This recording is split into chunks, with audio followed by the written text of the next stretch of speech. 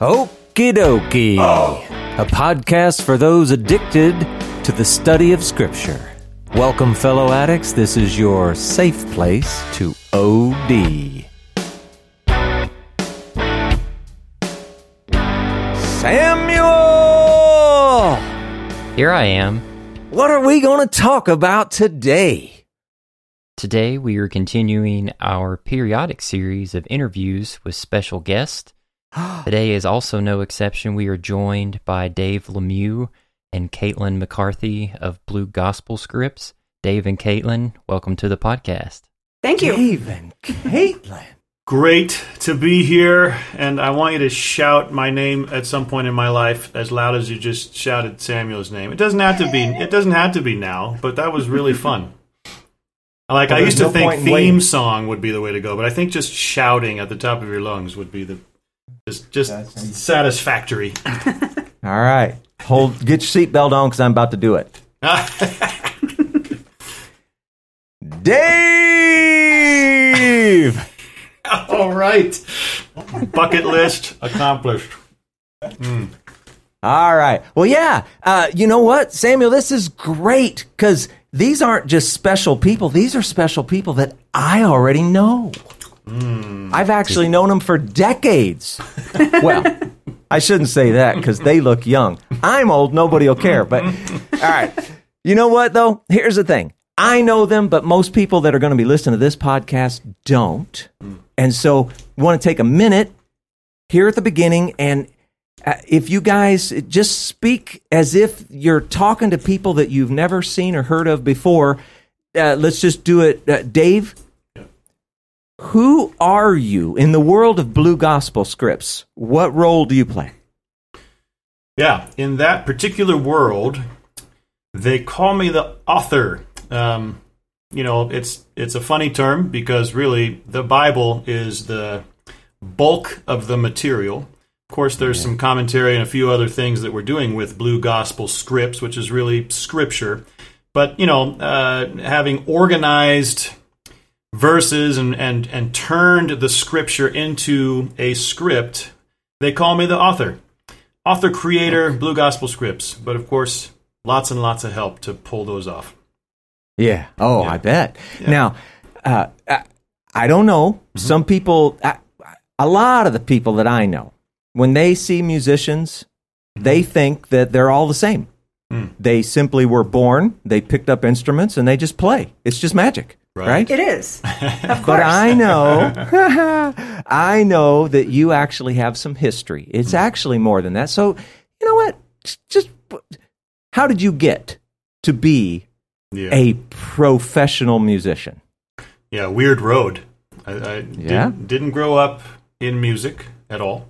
So late bloomer. Had musical parents, but they weren't professionals. They were talented musical dabblers, I would say. And out of the two of them, my mom was a little more consistently involved in music. She was most of the time I was growing up. She had a few piano students and a few guitar students, and she would write some songs from time to time. So she was consistently just the musical person in the family, but my dad was also a drummer. He drummed in the West Point Marching Band before moving on with his adult life, and I don't think he drummed much after college, but cool that he had that. I never knew this. Yeah, so there you go. A little information there for you.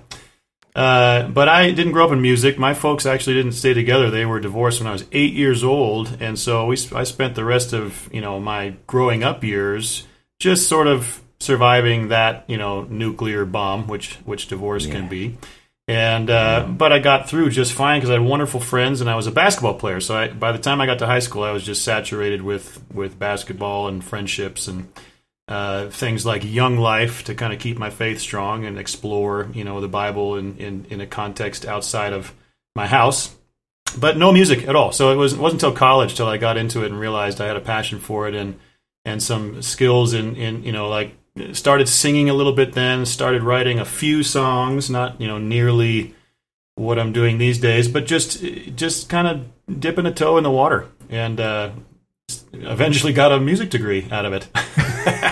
So, and then got the real education, of course, as we all know, after college. Yeah. That's when That it is really so amazing. happens. So Yeah. amazing.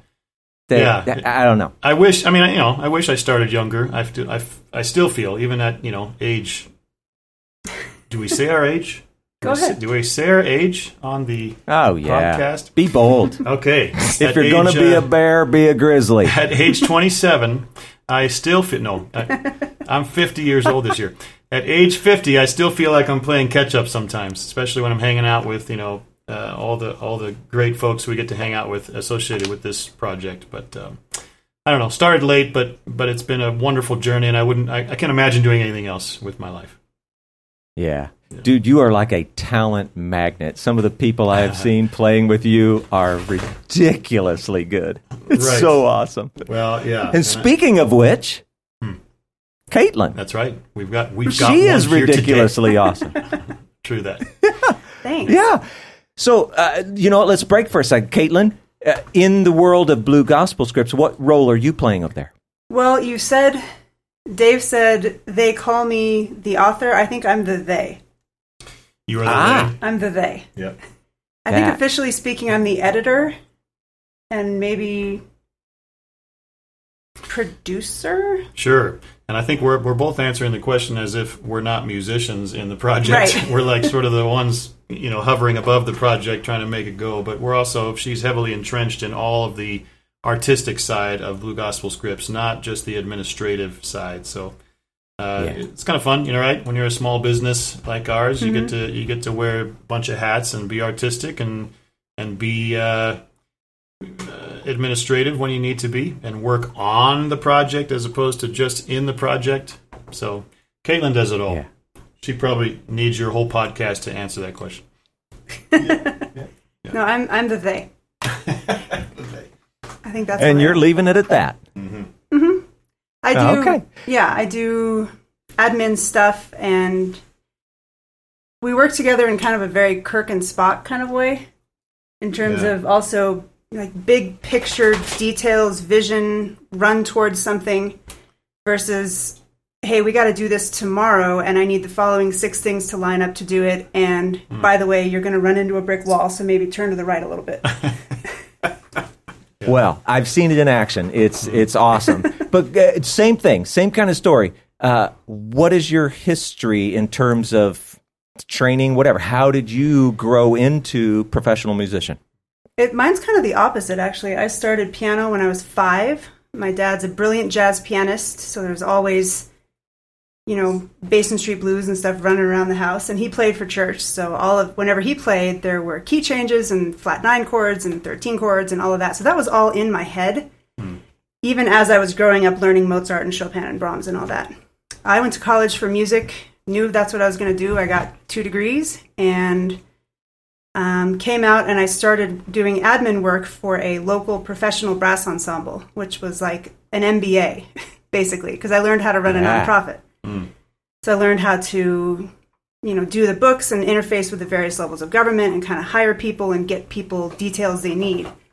But then with them, I also got to perform and be artistic and arrange and transcribe and have all kinds of fun. So I came in getting to be a musician with just some really incredible people.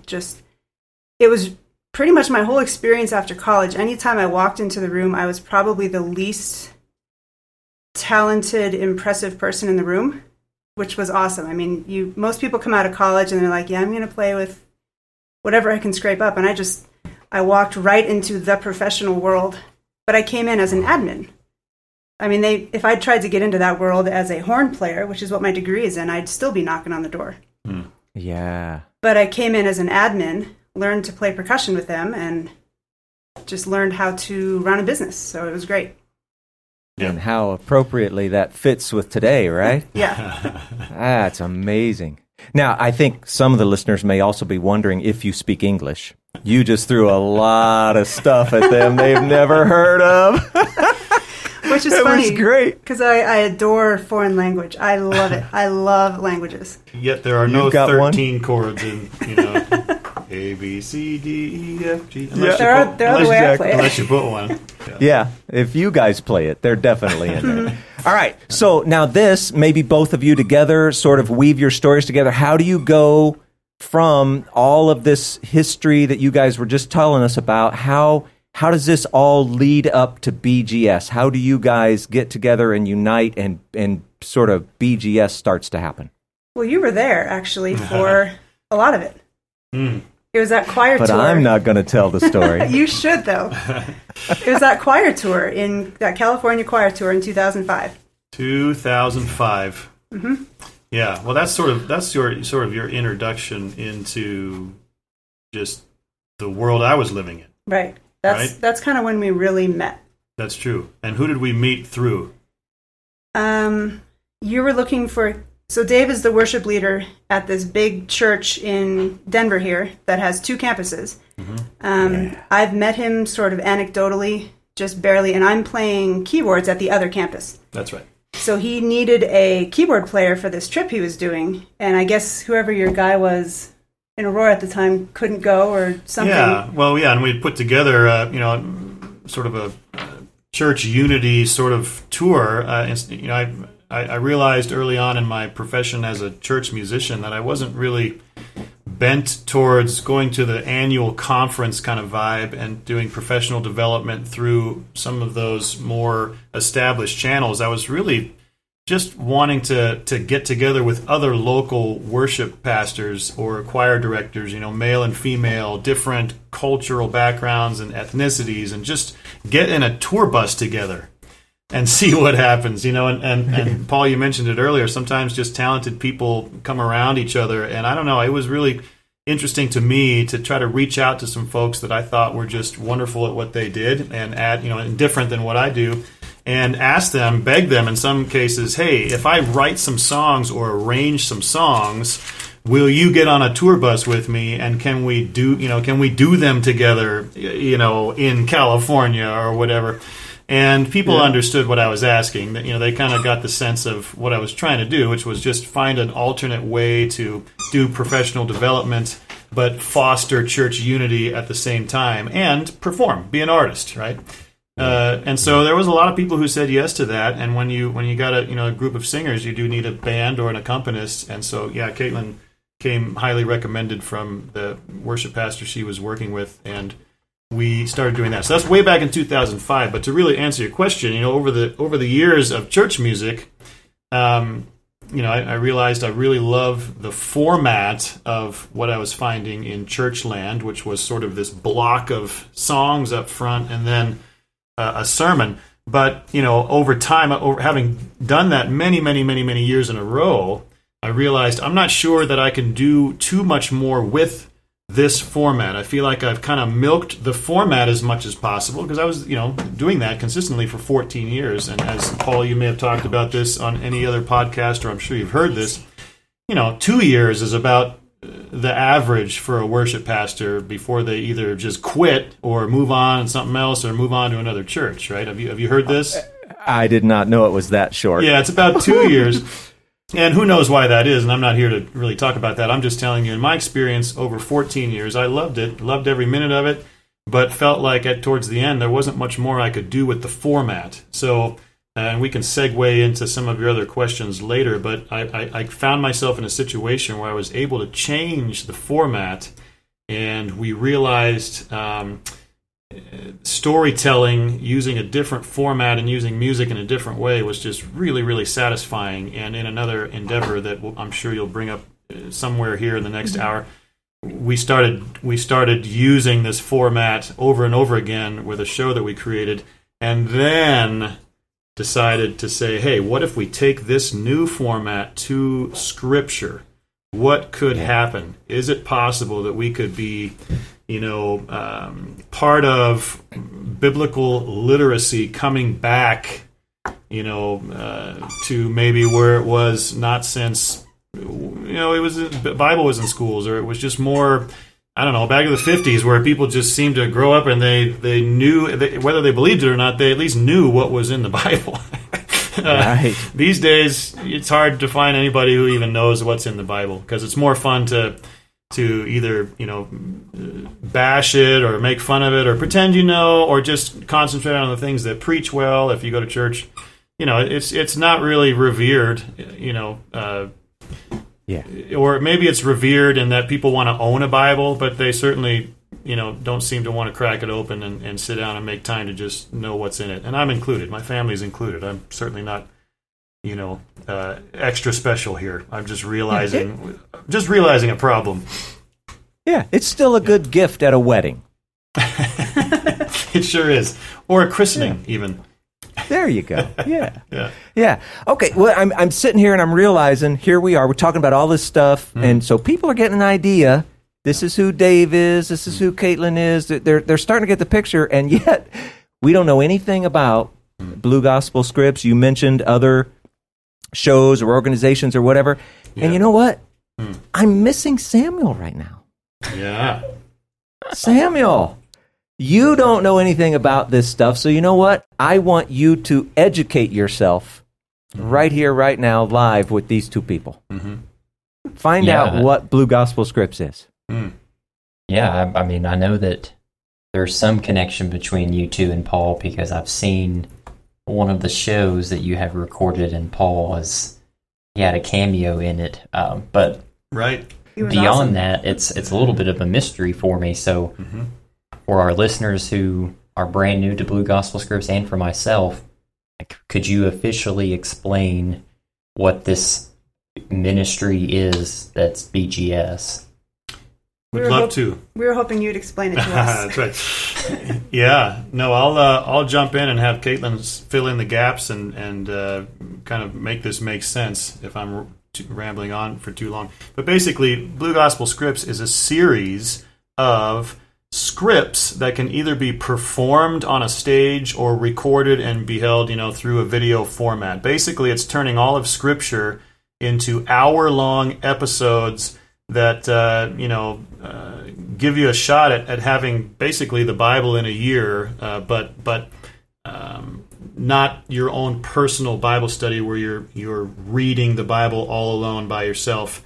This incorporates a community, a creative community, telling you the story in sort of a table read format, but also music video format. The music is used to drive the story forward. So imagine a 5-minute, little dialogue around his table, and then music, a song that sort of pushes you to the next chapter or the next part of the story. And it just continues on like this. 6 different narration scenes, 6 different songs, plus 4 or 5 minutes of each episode is dedicated to just footage of the Holy Land. We've made several trips to Israel, several trips overseas to parts of Europe where Paul would have traveled and the beginnings of the church in the first century, and just trying to do our research and add a little bit of commentary where you need to. Of course, sometimes just reading something out of the Bible cold or even in context, it could be confusing. So we add bits here of explanation, but it's not like a sermon, right? A sermon usually is a small portion of Scripture with quite a bit of explanation, right?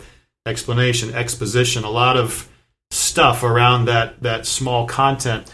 We're going the opposite way just because we feel like there's a niche for it. We don't see any format out there where people are just gathering, cracking open the Word of God and just sort of reading it for an hour. I mean, no one would really stand for that until they try it. You try that and who knows, maybe that would work. But we're taking our creative skills and adding some layers and a development to sort of that concept of just reading out loud for an hour. And frankly, they used to do this in ancient times. The Lord commanded, Moses, for instance, hey, get the whole community together, open up the law that I gave you, that I painstakingly gave you on the mountaintop, and read it to everyone. And other kings of Israel did the same thing. And then other, different kings would forget completely about God, forget about the law, physically put the book away, if you will, and it just would sit somewhere gathering dust, and then, some other king would come along and blow the dust off of it and read it to the whole community.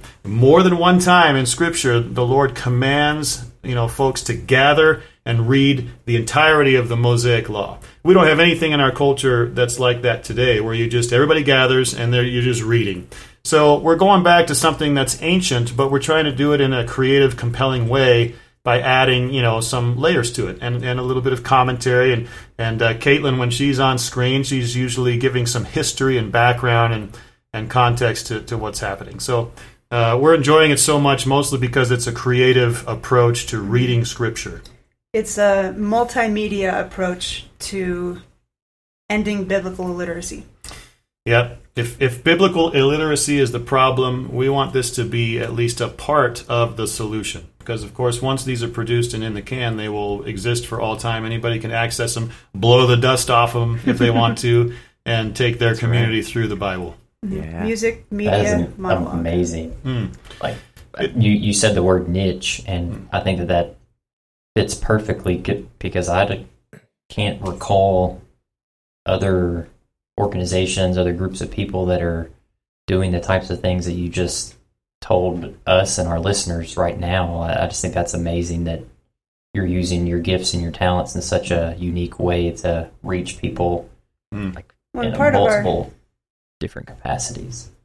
Part of our mission is we hope to inspire other people to do the same, to use their unique gifts and their unique talents to serve their community in the way that only they can. This is what we can do. But That's true. In seminaries, if you're going the track of, kind of the church track, you're in general, you're being trained to be a preacher. Preaching is a different skill than, what's happening here. This actually could come off without any explanation, because the Bible speaks loudly for itself. We have found that there are times where we want to add, some of the commentary and history. But if you took all that away and you still just had, say, someone reading the Bible and then some songs driving that story forward, I think it would almost be equally effective. It would be fun to, try that one day. Just have the Bible speak completely on its own for an hour and see what happens. But anyway, because we're creative, we can't help ourselves. We have to add a little something. Now, you mentioned like ending biblical illiteracy. Yeah. Would you all say that is one of the primary reasons that BGS got started, or was that a contributing factor to it? Is there sort of an origin story as to what got the cogs moving that resulted in what you all are doing now? Yeah, I think it's probably just a crossroads of a couple of ideas. One is, realizing that this format, where it's shorter narrations with, song breaking up the hour into smaller chunks. We're having so much fun with that with a program that we'll tell you about in a bit here that we do in schools all over the world. It's just been really a joy to be creative in that environment and have people, retain information and be inspired by a story. So we just love to tell stories. But particularly with the Bible, I've got two kids. One of them just got out of her teens. She turned 20. The other one's 18. But raising teenagers, asking great questions, I just realized biblical illiteracy is in my own house and certainly in my community, in my church, definitely in my country, and I'm assuming it's all over the world. There's just not a large percentage of people living on planet Earth that really know the scriptures really well. I think unless you're called into ministry and you've attended seminary or something, you just don't know it that well. And it's probably because it's a long book. It can be tricky. It's a very unique book, right? All kinds of writing in there. You don't know if you're reading symbolism, or you don't know, what to take literally. You don't know how to take certain things that maybe were written for a particular audience and apply it to your own context.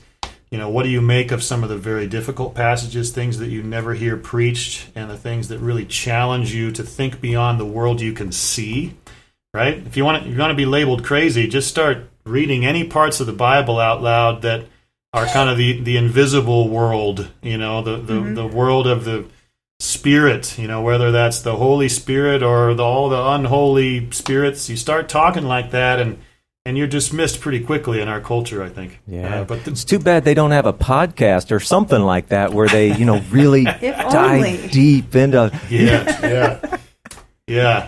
if only somebody were using their gifts to do that. I know. I think in honor of Paul and Samuel, I'm just going to start literally walking down the street and just talk about things that are invisible, and just see how many people want to engage on that level. Please video that if you would. I would subscribe. Yes. Yeah. Now, how does the word blue fit into all of this? That does seem like I can understand the gospel and the scripts, but that first term seems a little bit unique, and potentially odd for people to hear. So how does that fit into it? Such an awesome question. I'll see if Caitlin's been paying attention. Go, Caitlin. Well, the answer from the historian perspective is we did an album in 2013 and didn't know what to call it. And somebody in a church where we were playing said, really, what kind of style of music is this? And Dave said, I don't know. And I think the pastor said, it's kind of like a blue gospel. And we're like, that's it. That's what it is. That's what this style is. Yeah. And it's a little bit of both musically. But as we were looking for something, it also applies to it applies to life. It applies to the gospel itself. There's Dave really talks about kind of marrying those two terms. So in this world you will have trouble, and that's the blues. But take heart, I have overcome the world, and that's the gospel. So you get those together. It speaks to what the Bible is about, but it also speaks to the kind of music and the kind of production you're going to hear. And then Scripps, of course, I think tells you production and talking and theater and, I don't know, some kind of pageantry a little bit. Yeah, and sure. On the real basic level, it's supposed to be a bit descriptive. So if you hear blue gospel scripts, it should evoke something that, allows you to understand at least a feeling that you're going to get by watching something like this, right? If you take off the word blue and call it gospel scripts, it's not quite as many feeling words that allow you to know before you even see it what you're going to hear. But on a less, on a real artsy kind of level, the blues scale, to me, is really foundational in what we're doing, because if you think about it, and Paul would know this as a musician. Samuel, I'm not sure what your musical background is. Musician? A little bit. Okay, good. That's good. Well, anybody who is a musician would have heard the term blues scale, and really that includes the notes that would make a major or minor scale, major or minor, but it includes both of those notes, right? So to me, when you're playing a guitar, for instance, and you bend a note, or you do a blues scale on a guitar, or you're playing blues music, you've got a major and minor thing sort of happening, and it doesn't compete somehow. It really just is. It melds together in a way that feels like real life, right? How often in life is your day all one thing? Is it all major? Is it all this sort of happy experience, or is it all sad and depressing? Usually it's somewhere in the middle, and a lot of things are happening at once. And I think there's a texture to a blues scale that you don't find in a major or minor scale. And of course, there's other types of scales, but this is not music class. but let's talk about music some more. Please do. Yeah, the blue gospel is. Both of those are actually music genres, but they're also words that we find outside of the music domain. So it can mean many things. But I think for us, there's an artsy reason why we chose it. You're going to hear a lot of blues music. You're going to hear a lot of gospel music. You're going to get that feeling of life. When you're reading Scripture, there's all kinds of very difficult things in there. The crucifixion of Christ, for instance, is a little more bluesy than it is, Mozart sonata in a major key. So, that's a long answer to your short question, Samuel. Oh, I love that theme. I mean, I think it showcases two very distinct realities that we all go through in life, the challenge and the hardship. And I mean, it kind of speaks to blues music in general, and how that genre speaks to so many different themes about life. It's not just all sadness and mopiness. Like the blues can be happy blues or hopeful blues or sojourning blues. And you can take that narrative and you can apply it to like God's story in the Scriptures. So I think that's amazing how you all have been inspired in that way. Sure, and it goes on and on, right? It's like, the metaphors are never ending. Like the Bible says, we're basically behind enemy lines, but there's also joy to be had here. How do you reconcile that? How do you reconcile Easter and Good Friday? How do you there's so many examples of trying to figure out how to reconcile things that are paradoxical. And I think the blues scale is one of those things if you're a musician, you understand right away how that works. In true Okie Dokie Most fashion, I would say that sounds very Jewish. Sure. That's right. Speaking of the Scriptures, I'm getting the sense that you all are trying to cover the entire scripture in, let's just say, 50 shows, maybe some more in a calendar year. For most folks, including myself, that seems like a tall task. Like Paul and I are just, I can't believe how slow we're going through the Gospels right now, let alone our attempt to try to go through the whole scripture. So, like, whose idea was that to, put yourself up to a task as big as that? Well, we're not trying to produce them all in a year. So. Okay. And it's been many years. I think Dave started writing in January 2016. So there were a lot of years of just script writing before we put it on a stage in front of everybody. And there were a few years of being on stages before we started doing any videos. So ultimately, when there are 52, it is something someone could consume in a year, but it's certainly not something we're going to produce in a year. We can produce 8 videos in a year. Yep. And that's about it. That sounds so much easier. Do the math. Yeah. We figure, to keep ourselves on the straight and narrow, you got to put a goal out there that's going to take you some time. So we figure to be doing this, for a good 5 or 6 years before we would consider it done. And in the meantime, there's plenty of things that you can do. You'll have some churches and universities and schools and parachurches taking whatever we've, feed them when we have it. We're working on an 8-episode series at the moment. So if you've got 52 episodes that are, need to be in the can before it's all done, we're doing them in chunks. So we're doing 8 right now that are all using the book of Acts as sort of the foundational text, and jumping off into some of Paul's letters. Because if you know anything about the book of Acts, that's where you meet the Apostle Paul. You get to kind of hear about him in the Bible for the first time, and then you get to go on his journey with him. And he was a literal journeyer, right? He was the one known as the missionary, and went off on 3 very well documented long missionary trips around the Mediterranean. And so he would start churches, or meet somebody and have them start a church in some town in, modern day Turkey. And then he would write a letter to that church. So because Acts is the foundational text, we get to actually jump into some of his letters too, because we're sort of going chronologically through his journeys, but also jumping ahead, So, hey, in this episode, we see Paul, he's sitting here in Philippi, and oh, look, he meets these people and starts a church. Why don't we get into the letter to the Philippians that he wrote a few years later and make some connections between his visit there and his letter there. So it's fun. It's a fun way to go through the New Testament, somewhat chronologically, but also giving yourself an excuse to read his letters, even though he wrote them later. Mm-hmm. Yeah, Samuel, I'm gonna sneak in. Do it. You guys are talking about doing these as videos, and we'll give everybody the information so they know how to find all that stuff. Yeah, but I know that you guys started these as live shows. Right. And because I know you personally, I know, well, at least I believe I know, if you had your preference, you would be doing live shows. Now, why is that? Yeah. Why do we start live, or why would we prefer to be doing live right now? Yes. Both.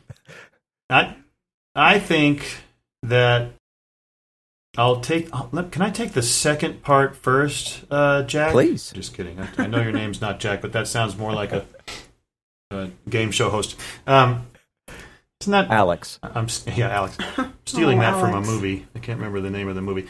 Anyway, the second part. So, live versus video. To me, it really didn't matter, to be honest.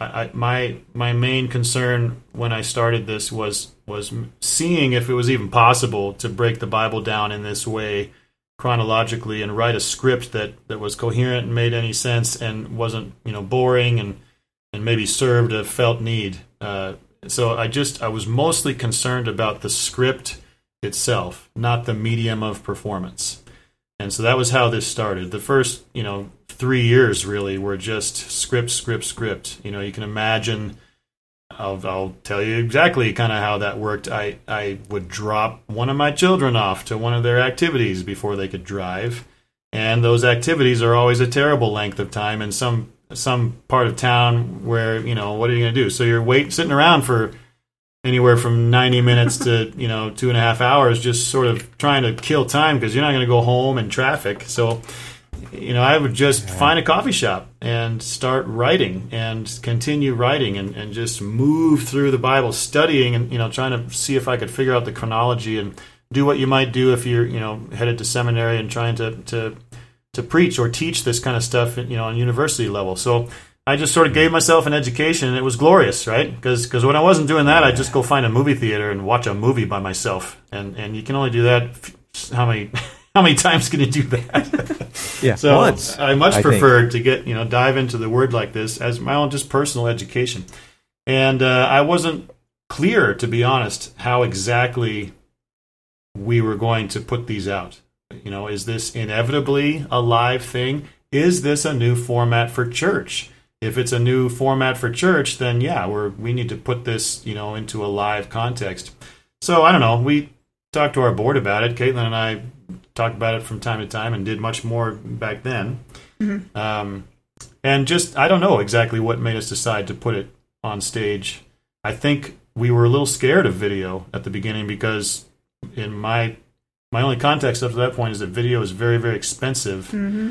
And we just weren't ready to spend that kind of money on this type of thing that was so new. I mean, we didn't really know what the long-term fruit was going to be, so I wasn't going to mortgage my house or take out a big loan to try to hire a whole bunch of people to do this for us.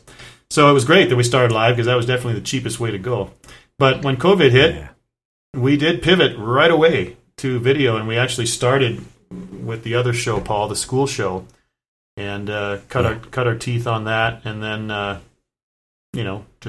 just threw a couple of scripts together just to see if we could even do it. And I'll tell you what, in 18 months we have gotten an education on how to produce film. It's been a joy. And 15 months.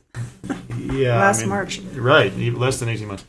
So, you just learn. You learn what you need to learn, and you sit there and you take your lumps. I mean, I've had people look right at me and say, "You are missing this by a mile."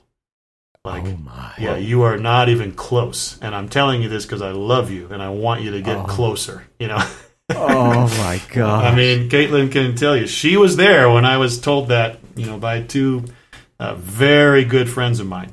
And they were at least as blunt as I just made it sound. So, you learn and you go forward. And I enjoy it. Yeah. I've always loved good film, and anything that's really well produced, I've always loved. I didn't grow up going to Broadway. I grew up going to movies. So I'm comfortable on the screen world, whereas other people might be comfortable on stage. Paul, you and I, like me. you know me as a stage person basically because churches have stages, and I was such a church guy for so many years. But, who knows? If I hadn't been in church work, had I gone right into movie work? I don't know. Yeah. We'll never know. Well, I can tell you this, as a disinterested third-party observer, your skills at producing the videos, etc., have increased dramatically, and it's amazing to watch from the outside because you're not in it. You just get to see the effect. Yeah. We've got a third person we have to thank for that too. We have a third staff member who had to learn a whole new thing. She did graphic design, but just like 2D, stationary flat graphic design, and had to learn how to do motion graphics. Oh, and she had the most to learn and had to learn it the fastest. Well, you are welcome to name drop or not. It's your choice. That's the lovely and talented Julie McCluskey. True that. I knew that. No, that's awesome. Yeah. Hey, sorry, Samuel, I didn't mean to break in too much. Why don't you go on and let them talk about At the Table, more of the music, all that stuff. Yeah. I know that you all are juggling more than one set of hats, and that there's these other, I don't know if you want to call them organizations, ministries, things that you all are in charge of alongside of Blue Gospel Scripts, and two of those are ATT, which is known as At the Table, and the other one is More Than Music. Our main focus is going to be Blue Gospel Scripts, but we wanted to give you some space to address those things too and how they fit into BGS as well. Mm-hmm. Caitlin can take that. I'll just tell you, More Than Music is really just the name of our nonprofit, so that's sort of the umbrella under which we would produce anything or travel. Yeah. But Caitlin can talk about At the Table with Dr. King. So under our nonprofit umbrella, we have basically the two big programs, Blue Gospel Scripts and then At the Table with Dr. King.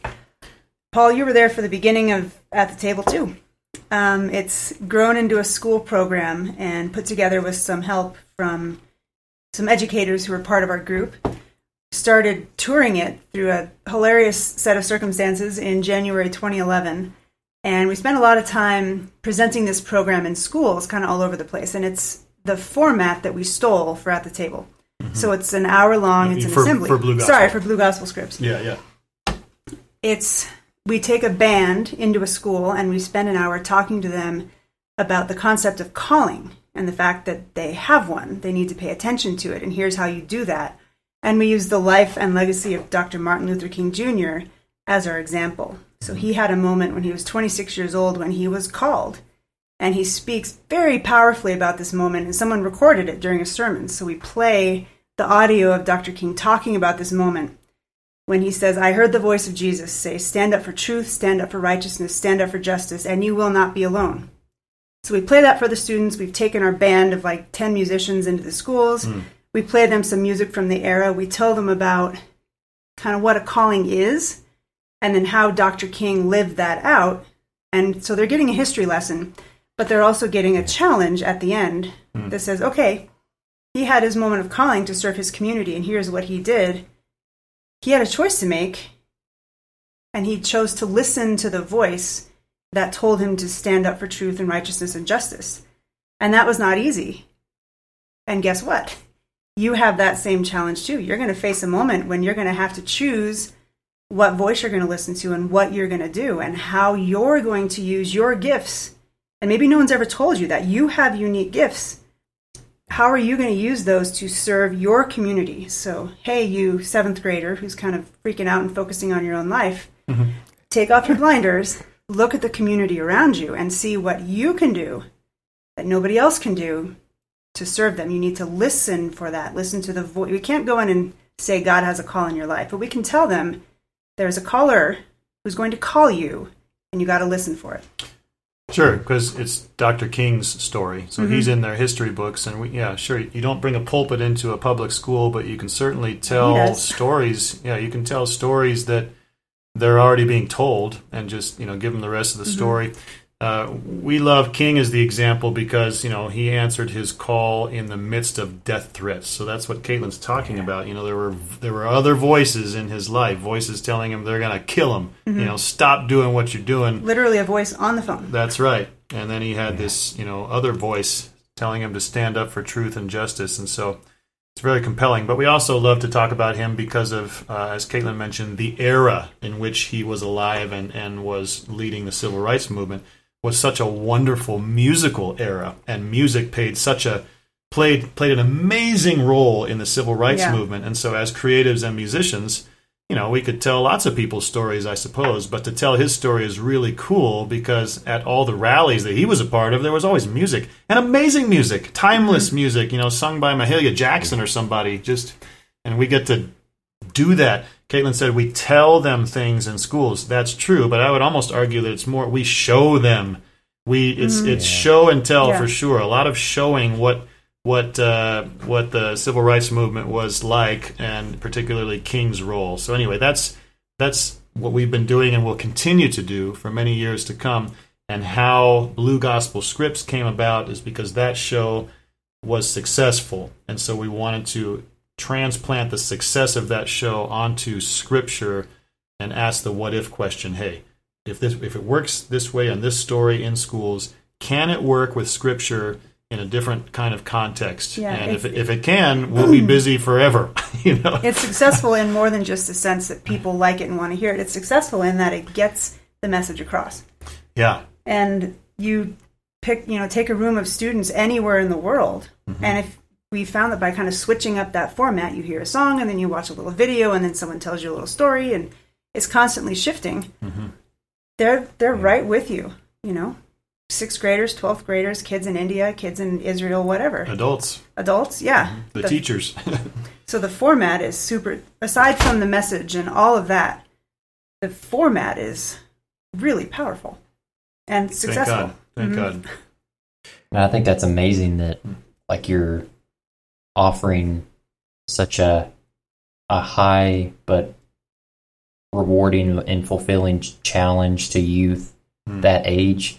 I would say that I heard more about calling whenever I started college than I did in my adolescence. Yeah. And I think a lot of people are very dismissive of youth because of their season of psychological, mental, emotional development.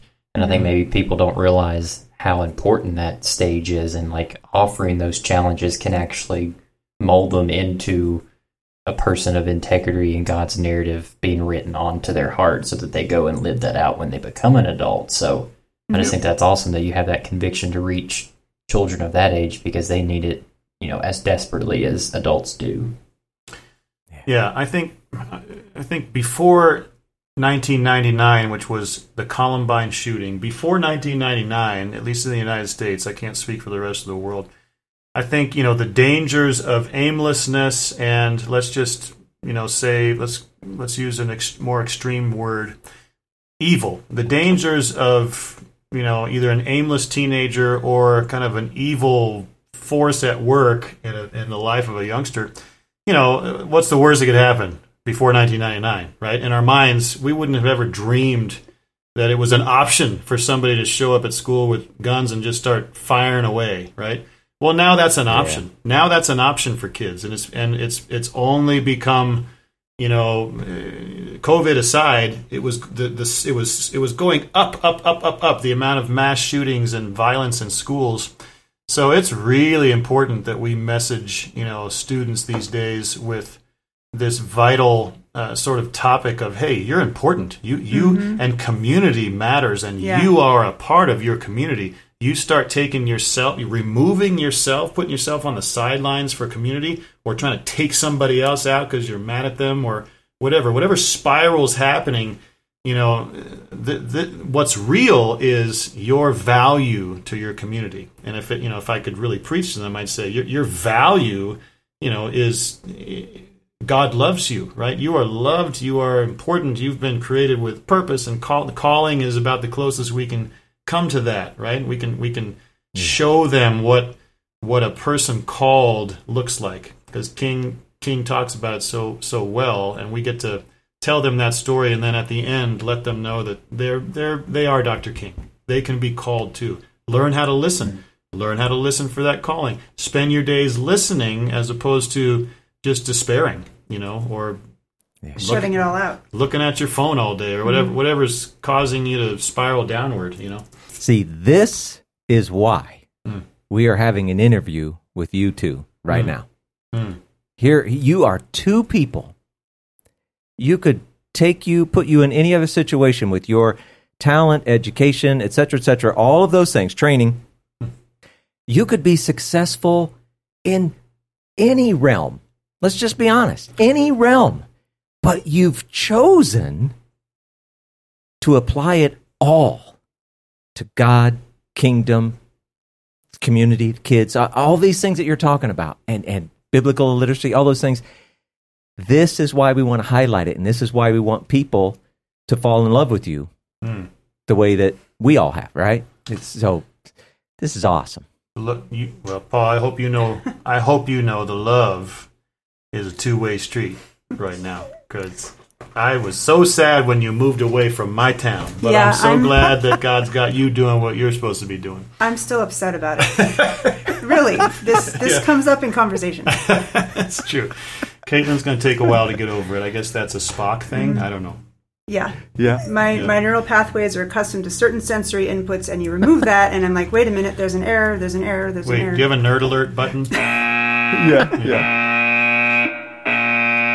We're going to have to do a deliverance ministry here. And, the other thing is, I'm listening to all this stuff, and the other thing that's amazing to me is how it is.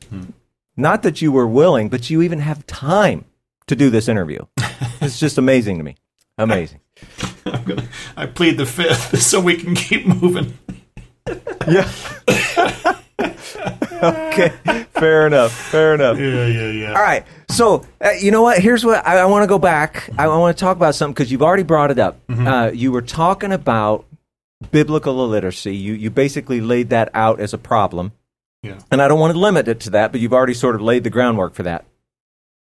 And what I'm really getting at with this question now is, okay, going back to why. Why did you do Blue Gospel Scripts? Okay, the thing is, you saw something. I think this is going to become a staple in all of our interviews, Samuel. You saw something that was either a problem or a hole or a gap or something.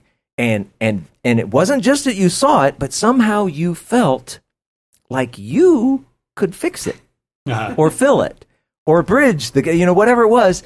Okay, so what exactly was it that you saw that you thought you could fix? It was easy. Sensitive topic, but Paul, you're a sensitive guy, so I think I can just speak freely here. Samuel, I've got tissues, you sound I'm ready. like a sensitive guy to me too. I have a lovely friend who lived in Denver quite a few years of her life, doesn't anymore, but she and I connected on a songwriting level for years. And at some point, over the course of our working together, she had a crisis of faith. I'm not certain that she would classify it as that, but she asked an amazing question that sort of haunted me. Her question was, am I not I, me, but she's talking about herself. Am I more moral than God? That was her question. She was on a search. She was on a spiritual search, and she said, am I more moral than God because I've got a couple kids, and I can't think of anything those kids could ever do for me to see either one of them end up in a place of eternal, destruction. Okay? That was her question. Am I more moral than God? And so that, this is a person I care about, and I would love to know an answer to that, and not a quick Christian cliche answer, but a real, answer based in Scripture, ideally, right? Something that God maybe addressed in one way or another. You think about the flood, right? If you don't, if you haven't really examined all of the scriptural basis for the flood or whatever, you could really get tripped up on something like that. Hey, wait a minute. I'm told that we're all God's children. I'm told we're all created in the image of God. And then he drowned everybody on earth? Wait a minute. What would my kids have to do for me to drown them? This was the real dilemma for her. Okay? Yeah. So I'm telling you, Paul, without telling you all the answers that I feel like I've, maybe come across in this study, I can just tell you that was the impetus for me, was, outside of just my own family and wanting to be good, with my kids, of giving them some more foundational truths and so forth. It was really that haunting question, because I wanted to know, I want to know how to answer her question, is she more moral than God? And I don't want to just tell her, hey, you're the clay, he's the potter, shush. Right. That wasn't good enough. I wasn't ready for this answer, Dave. I feel like you hit me with a baseball bat, but good. I'm going to ask anyway. Sure. So here we are. Time has passed. Time has passed. Much time has passed. 11 years. How is Blue Gospel Scripts? I mean, how do you see that it's actually applicable? It's fixing, it's filling, it's bridging, right? Yeah. Well, for one thing, it's helped me with that question. And that's one of the tougher questions. I mean, my kids ask questions, I've heard other questions, I've had my own questions, but that one that she asked was the haunting one. Like, wait a second, it does feel a little bit logically inconsistent to say we are all something, okay, God's children. This was her inference. She didn't say those words out loud. She was inferring that God kills his own children, is basically what she was inferring. Right. Okay. Right. When you read Scripture all the way through, and maybe if you're a novice, start with the Gospels. All over the Gospels, I believe that Jesus challenges that notion that we are all God's children. I believe at every turn that he can, he challenges that notion. And he talks very much about wheat and weeds, light and darkness. He has sheep and wolves. He has no trouble bringing up the devil, and things unseen.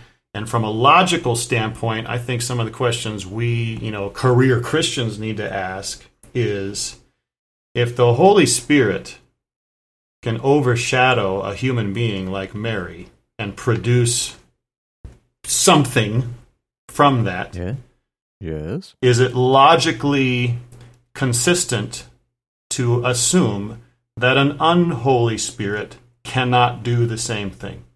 Okay, and if you take that all the way down to its logical conclusion, I think the question that the Bible raises that helps answer her question, am I more moral than God, is, are we really all God's children?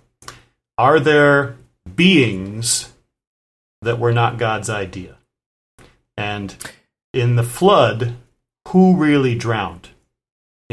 Someone needs to argue to me biblically that those were all God's children that drowned in that flood. I need to hear a biblical argument for that. So things like that, I'm learning as I go. And I'm not trying to claim that I have all the answers. I'm just claiming that, if you read the Gospels and you listen to Jesus talk, I think it would be a really hard case to make that we are all God's children. And for instance, if there's a wolf in a sheep pen, what shepherd in their right mind would look at all the sheep and the wolf and see sameness? Right. And what loving shepherd would allow that wolf to wreak havoc amongst those sheep? Yeah. And when you drown that wolf, is that not a loving act? Right. Okay? Ask the hard questions, friends. Ask the hard questions, friends. Don't repeat what you've learned, in some context that is not your own, personal Bible study, with bouncing it off of others and really doing the work. Do the work of scriptural study, and there are things you learn that can help. Yeah. See, it's so important, and Samuel and I think we addressed this along the way through the podcast, and I know we're going to do it some more. I don't even know how to say this and still be nice. It is very prevalent in the church, let's say in America, that people simply will not ask the hard questions like you're talking about. Yeah. They won't answer the hard questions, mostly because they can't. Mm-hmm. They want to deflect, they want to hide, they want to ignore. And from our perspective, now again, your world, our world, they're very different. Sure. In many ways. But it's so much of it goes back to a lack of understanding about so many basic principles. And we have built misunderstanding upon misunderstanding upon misunderstanding. And so when you get to the end of that, everything that we are taught, usually as Christians in America, let's say, when somebody asks hard questions like that, you feel like they make so much sense and that they are so unanswerable that you do experience a crisis of faith. And so if what you're aiming to do, and if you're hoping Blue Gospel Scripts is accomplishing and all of that, is to help people face those kind of questions with a lot more ammunition than they've been given over the past decades, buddy, we are on the same team. I'm glad. Yeah, and it's tricky to talk about. I'm not that guy who just thrives on throwing stuff in people's faces and gets a kick out of talking about hard things or crazy stuff. I'm not looking for that kind of attention. But I can tell you, as a musician and as a singer-songwriter, I've developed into someone who does actually enjoy trying to unravel some hard concepts in an artistic way, right? It's what's the most beautiful scene in Les Mis, for instance? It's the guy steals the candlesticks and he comes back, he's caught, and the other guy says, "Hey, you forgot the silverware." He's trying to demonstrate this incredible concept of grace, in an artistic way. Of course, you can stand up and say, "Hey, God is a God of grace," or but it's incredibly powerful to see a moment like that in Les Mis. So I love artistically to be able to write a song, called Shook, and throw that into an Easter script when we're trying to imagine / research what was Jesus doing between, his death and resurrection, and what sorts of implications might that have. Is there any biblical information that leads us to any conclusions of what was going on for 3 days? And there may or may not be some things that we can clearly say he was doing. But in the meantime, the ground shook. And it says, and the Bible says heaven shook. Mm-hmm. Yeah. What's going on there? So we write a song, and somewhere in the middle of the song, it's like, hey, when they tell you there's a heaven and say you'll want to go, remind them heaven's angels preferred the earth below. This was part of the original fall. Right. Something to do in the beginning in Genesis and something described in Revelation. A third of heaven fell to the earth.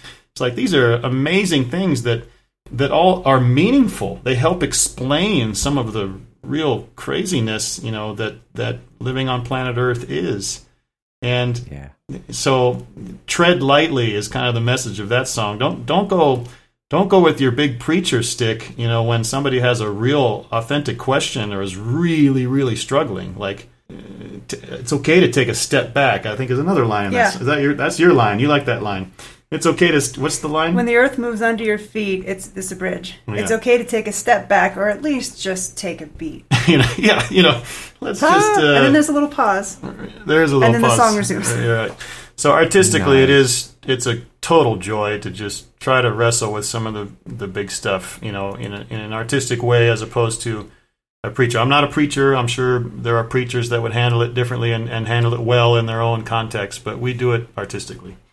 Part of what makes this fun, speaking as the they, is watching kind of this gift of his develop too, because he's really gifted with unique perspective, things that, because he's in his head so much, things that kind of swirl around in there and come out in ways that really make you see something differently or understand something differently or just think about it. So you may not delight in, being in people's faces with hard questions, but you excel at making people think, and we're all very appreciative of that.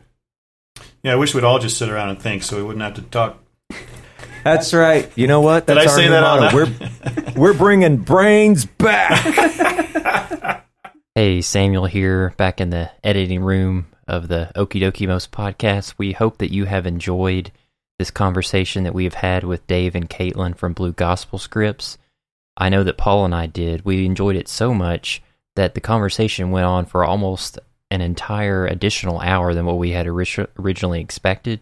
And so we're actually going to make this a 2-part interview series and pick up the next time we release an interview episode where we'll continue this conversation with them. And instead of doing our normal outro where we say our normal things and we share our normal outro music, we are actually going to give you all a piece of the music that Blue Gospel Scripts dedicates their lives and their ministry to, so that you can get to experience the message that God is pouring through their lives through these words and these tunes that they're making. So we hope that you enjoy this song by Blue Gospel Scripts and that you'll tune in next week.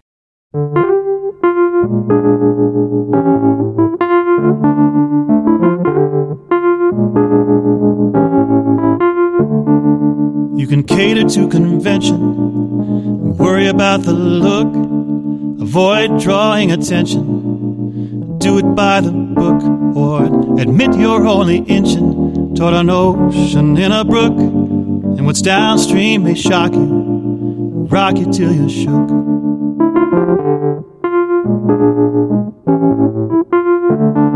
When they tell you there's a heaven and say you wanna go, remind them heaven's angels preferred the earth below. The facts can crack foundations, the truth can be a crook, so tell them to tread lightly, show them that you're shook.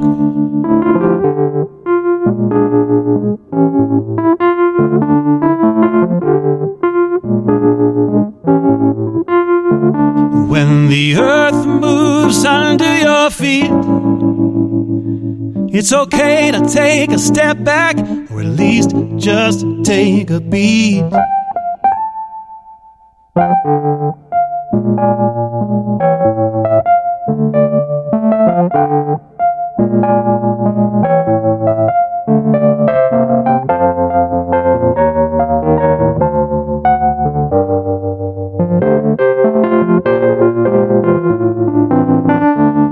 If a thief can cry to Jesus and steal his bleeding heart, what of justice, what of evil, or angels in the dark?